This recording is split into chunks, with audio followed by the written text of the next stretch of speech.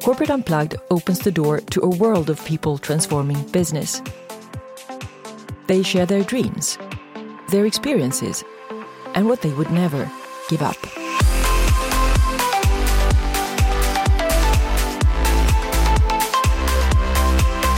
I'm so glad to have Nivi Sharma here with me from Nairobi.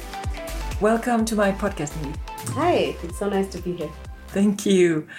We're both at this event in Salerno in Italy about social enterprise. So I'm so happy to have met you here. When I saw you on stage speaking and communicating your messages, I was so inspired that I decided to invite you to be on the podcast. Thank you, I'm so honored. Yeah, thank you. And just as a short intro of you, Nivi Sharma is the COO of BRIC, the on-ramp for frontier market internet users. She is passionate about the potential impact the internet can have on the economic and social development for the 800 million Africans who are currently not connected.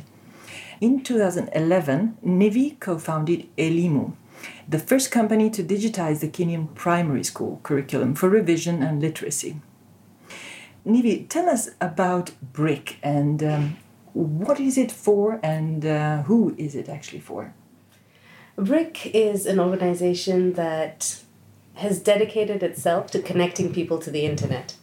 So a tagline we have is Internet for Everyone. Another tagline we use is Connecting Africa to the Internet. It's a company that's focused on connectivity. And the way we do it is through great technology. So we build our own hardware. We innovate cheaper ways to bring access and infrastructure to areas where there aren't. But more interestingly, we do it through a really innovative business model. So we're disrupting this idea that the average user needs to reach into their pocket and pay for connectivity. They need to buy, in Africa, what's common is scratch cards to buy data bundles.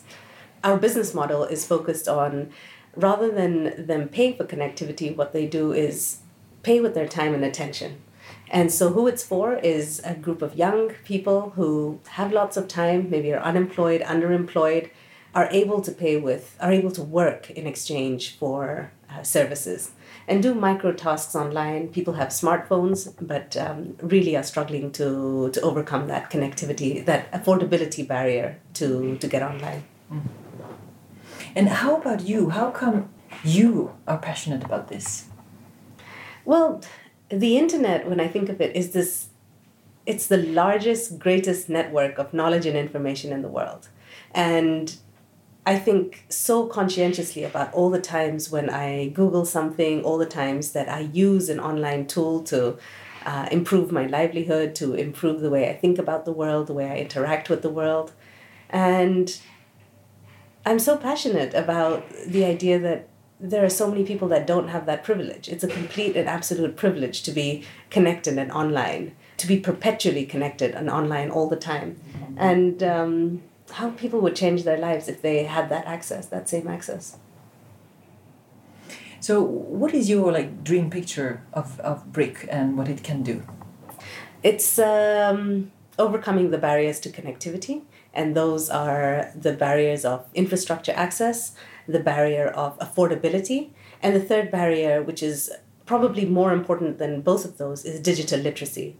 So getting people to understand that the internet is not about memes and lolcat videos.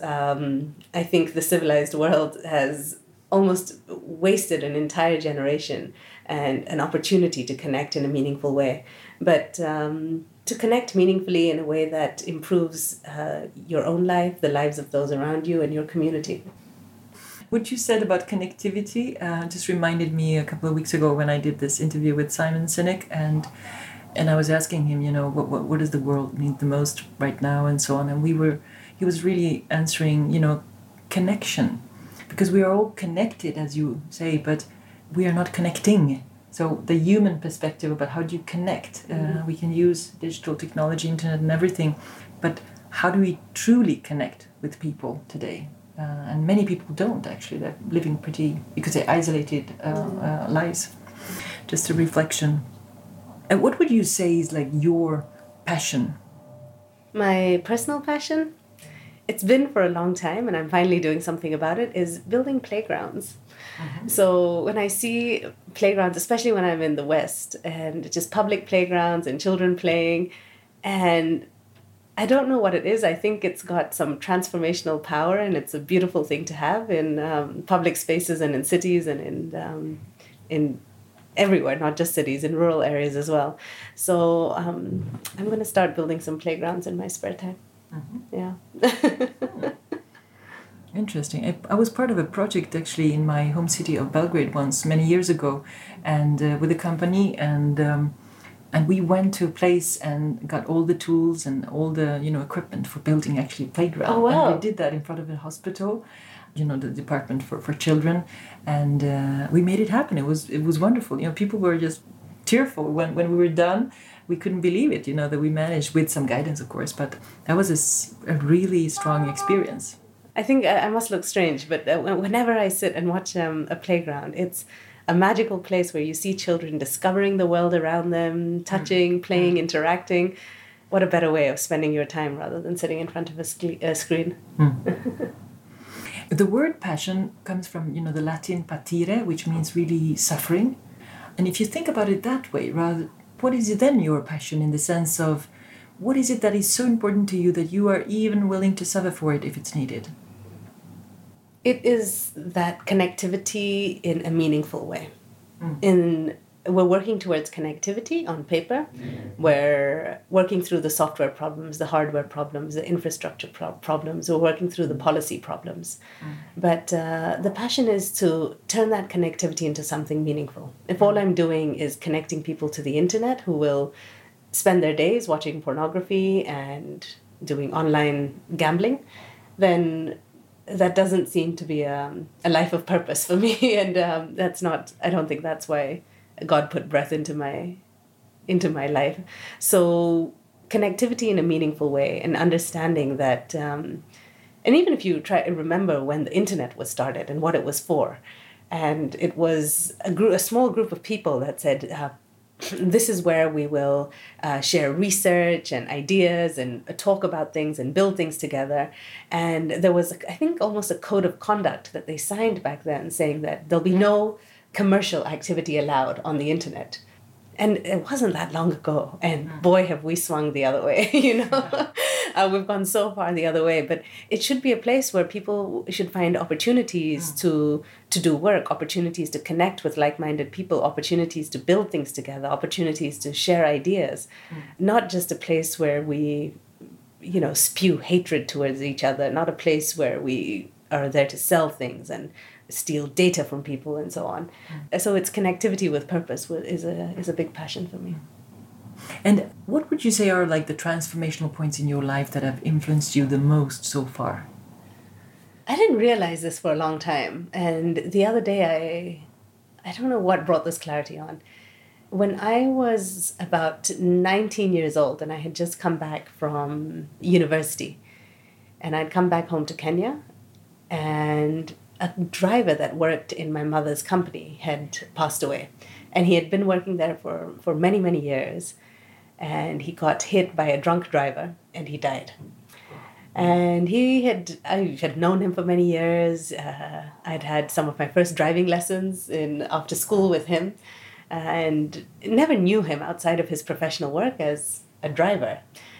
So at the day that he had the accident and we'd all gone to the hospital, I saw his wife, and I think I'd met her before or seen her before. He had passed away and she was crying, and I was with her, and she was like, he was such a good man. He took such good care of us. And a few days later, I went to visit her just to pay my condolences, and realized that he had left 5 kids behind. And some of them were so young that they weren't really dealing with sorrow in the way that we do as grown-ups in grief. And so I said, do you want to come out? Should we go out for pizza or something? And so the next weekend, we went out for a pizza. And there's a girl, her name is Joy, and she said in Swahili, maisha ni matamu, which means life is sweet. And this was only 2 weeks after her father had passed away.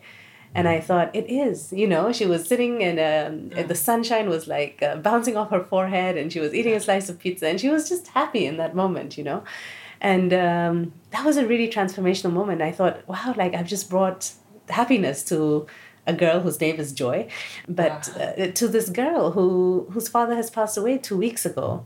And since then, every week I would take them out and I said, oh, let's go ice skating this time, or let's go watch a movie, things that they would never otherwise do given their socioeconomic circumstances. And spending that every week with them, and my relationship with them changing. It started with the 5 kids, and then they'd bring their friends and cousins. So it ended up being 20 children in a little van that a company had sponsored to give me every Sunday. And we just go somewhere and do something and have fun. And I'd call friends who have a bread factory somewhere and say, we're coming to visit your bread factory, something completely random. And expanding, and as my relationship with them evolved, I got more involved with their schoolwork, with their academic work, and understanding, Alex is, he doesn't know how to tell the time. And then I got an iPhone at that time. So my brother was getting a new one, so he gave me his old iPhone. And it was my first smartphone. And I remember downloading an app that would help children tell the time, an educational app. So there were all these things. I would save videos on YouTube and say, Mungai would enjoy this video, and kept collecting things, some digital tidbits.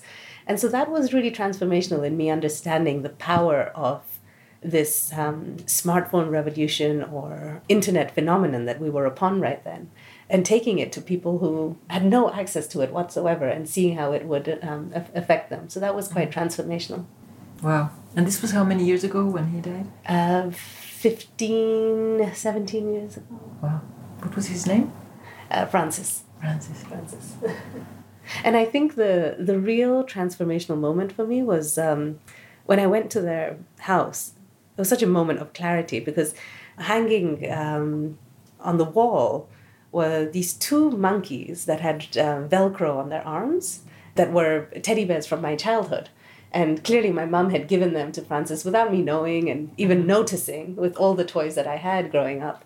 And they were sitting, and I thought at that moment, I realized that this is not an incident that has happened and I'm going to move on with, but somehow my life and this family, our fates are cosmically or karmically or somehow connected and intertwined for the rest of our lives. We've got something to give and take with each other that we can't ignore and walk away from right now. Yeah.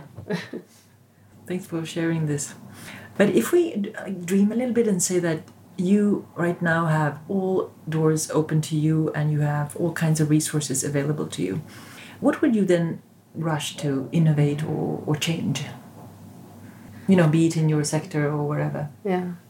I really do want to make this idea of public spaces more different. I just want public spaces to be different right now.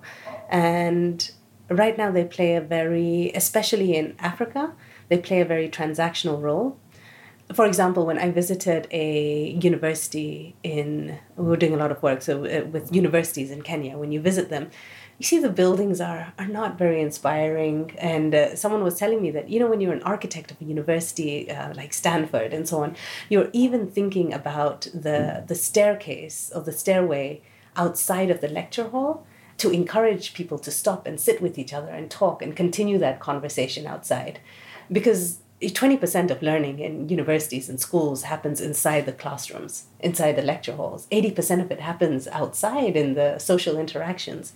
And we've got to design to make those social interactions more meaningful. So whether it's playgrounds or places where people have free connectivity and what they do with that free connectivity, marketplaces and so on, I would love to think about innovating and changing those public spaces more. Yeah, fantastic. It has such a great impact on us, more than we can imagine. Mm-hmm. And if you could give, let's say, one piece of advice to leaders out there, and of course you can define, leaders the way you see them, what would that be? The advice I'd give leaders is to listen more, to listen with an open heart and with empathy. I think we're leading so much from a place of fear and protection of one's own ego and one's own stature and one's really wealth, that we want to lead in a way that protects ourselves rather than is open-hearted to listening to different perspectives. And I think that's part of the reason why we have conferences like this, trying to dissect why diversity is important. We see the evidence that diversity shows better results, but we don't actually understand that all diversity means is listening to different perspectives. Sure. How can I build a connectivity solution for public transport when I don't take public transport every day?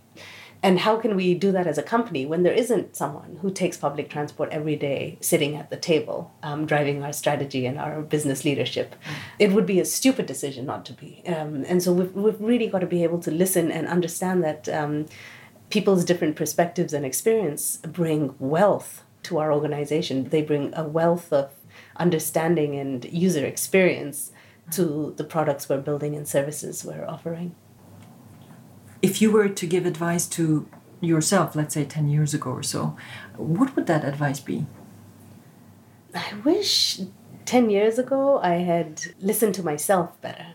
I think I've always been someone who's empathetic and eager to listen to others.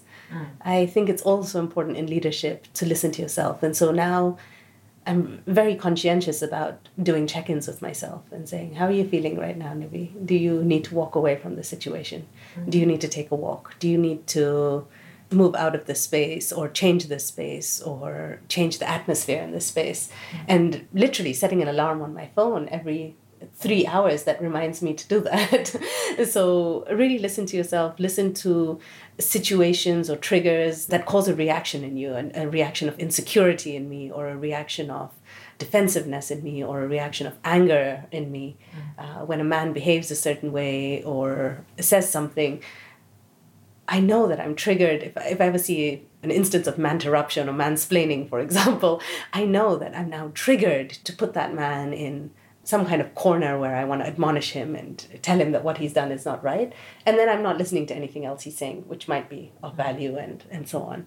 So I've really got to, I think 10 years ago and still now, it's still something I'm working on, is really being better at listening to myself and listening to my body when I'm hungry. Am I being cranky with this person and impatient with this person because I'm hungry, or, what is it? So... And one thing that I haven't honed and I want to do now is be better at listening to that gut instinct. And you describe this often, of speaking to people and feeling somehow that this isn't what you want to do. And I've been through situations where I've put myself in harm's way and known that, there was something inside me that was telling me not to trust that person. And I wish I was better at listening to the sixth sense of somehow. Yeah. What is life like in Nairobi, where you live since many years? What is like the good part of it? If we look at it from, whether it's as a private person living there or if it's as a professional, what do you love the most and what would you like to change? The pulse around Nairobi is it's a vibrant pulse of, the sanitized version, word for this is entrepreneurship. But the real mentality I get is the hustler mentality. So if you're an employer in Nairobi, if you're running a business in Nairobi, you have to come to terms with the fact that at least 60%, if not more, of your employees have a side hustle. That's what they're called in Nairobi, a side gig, where they've got a small little kind of business or alternative means of income. A lot of Kenyans I know are entrepreneurs and employees and are studying some kind of night course, and parents. And so it's really incredible. People want to do better. People want to do more. What I wish we could change about that is being more conscientious about what we're doing and not just trying to pack in more because we think that'll lead us better results and more income or a better livelihood. I think there's value in doing less and having the space to do one thing really well and being present in your parenting. And the other downside of that more mentality is corruption. And it is deep-seated corruption, not just at a leadership level. It's at every single level I see in Kenya, where there is entitlement and I can bend the rules and I can get by without doing this. I can pay for my way outside of traffic, for example. Everyone is waiting in traffic. And every day we see people who think, I'm above this. I don't need to wait in traffic. I can just overlap and block the other people. It's just seeped into so many parts of our society, and I'm really worried about what that's going to do to us in not even the long term, in the short term. And what's the way out of that? I mean, do you have any upcoming, let's say, leaders, people who can raise the total awareness of how things are intertwined and that we all part of one, so to say, and then like to change that attitude? Because otherwise, of course, the entrepreneurial spirit that you were mentioning before will also, not be used for what it should be, because it's been blocked energetically in every way by this micro corruption all over the place, right? Exactly. If some of you lived in Nairobi before, you summed it up well. So during the last election, my husband and I, we really tried to support, at least financially and with resources, some up-and-coming different type of leadership. And they didn't do very well at all. Why? I think the majority of people in Kenya, one, vote along tribal lines, and so would rather vote for someone of their own tribe without knowing much or enough about their character. And so that's one big problem we have. But it really got me thinking about what we're going to do next. Because if you're smart and bright and ambitious and have a clear conscience and a clear heart and purpose in Kenya, you're not going into politics. You'll start a social enterprise, you'll work for an NGO or go into development work, because that's where you can really impact change. So I think what I want to do more of in Kenya is support leadership, is support bright young people working in the public space. Because we can't, there's a woman called Ori Okello who said this in Kenya. She said, we can't entrepreneur our way out of all these problems. At some point, we're going to need a government to sort out the basics. But would you for any reason leave Nairobi? No, Nairobi is home. And I always feel jealous, and I think there's something flawed in me in that I've never really, except for when I studied in the USA for 4 years, I've never lived anywhere other than the place I was born. And I think that's unadventurous and boring, but it's where my roots are, at least for now. It's kids and so on. And is there like one most important thing for companies to focus on right now? Something that you would almost consider like a common denominator for all companies? Integrity comes to mind. I think so many companies are functioning without any values. And they think of values as the kind of a cherry on top that they can put like a CSR. Whereas values are really the foundation upon which all your pillars should be built.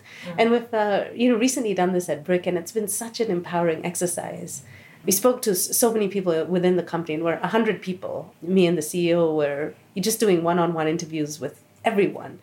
And really saying, what do you love about Brick? What do you love about working here? What are our strengths? And what are our weaknesses? What should we be better at? And out of that, we canonized these core values. Number one is you can do hard things, that we can solve hard problems. We're not constrained by budget and our size. And sometimes we're not even constrained by reality, which is problemsome, but also a great testament to what we've built. The other value is we're human beings. We're not human resources. And we know that. Everyone who works at Brick strongly feels that if my sister was taken to hospital tomorrow, I could send a message to my manager and I wouldn't get admonished. The last thing on my mind would be like, I'm going to get in trouble with my boss if I go and take care of my sister. That would be the last thing on their mind. They would never think that. Integrity wins is another value that everyone makes mistakes. I make mistakes. The CEO makes mistakes. The CFO makes mistakes. The CTO makes mistakes. But it's not about the mistakes we make. It's about how we respond to those mistakes and how we learn from those mistakes, how we fix them, how open and honest we are and transparent we are to turn those mistakes into a learning opportunity. So really having values like those three that I've said are key to organizations ending up building better products, ending up serving the people that they want to serve better. And whether that's a social impact service or not, I think just having values that they hold dear and that they live up to and are accountable to amongst themselves is something that could change. And just to finish off on a big level, what do you think the world needs most at this time? This is a big question. Yeah. So you need so much more, but some love and empathy are have always been my big things. I was talking to a cousin about this, and she was saying, my big thing is truth, that you've got to be true to yourselves, you've got to not be fake, you've got to cut the bullshit out and always be truthful. And I realized that, yes, those are good values, but they don't necessarily resonate with me. My big thing, I think, throughout life has always been be kinder, have more empathy. That's what I would think the world needs more of. Thank you so much, Nivi. By the way, what does your name mean anything, Nivi? My full name is Nivedita, which means devotion. Oh. And so obviously that's not a name most people can wrap their tongues around. Beautiful. So thanks for sharing and taking the time. I really appreciate it. So for people to find out more about Brick and everything you do, where do they head? Brick.com, that's BRCK.com, no I in the brick. Mm-hmm. And you can read more about the work that we do, about the platform for internet connectivity called Moja. And Moja in Swahili means one. So read more about what we're doing there. Great. Thank you. And people will find links and show notes on corporateunplug.com as well. So remember to subscribe to the podcast on iTunes, Spotify, and Acast, and share this episode with people you know would benefit from hearing this. Please rate and review this podcast if you enjoyed it. Thanks for listening. And until next time, live with purpose and remember to unplug. Ciao. Ciao, Nivi. Ciao.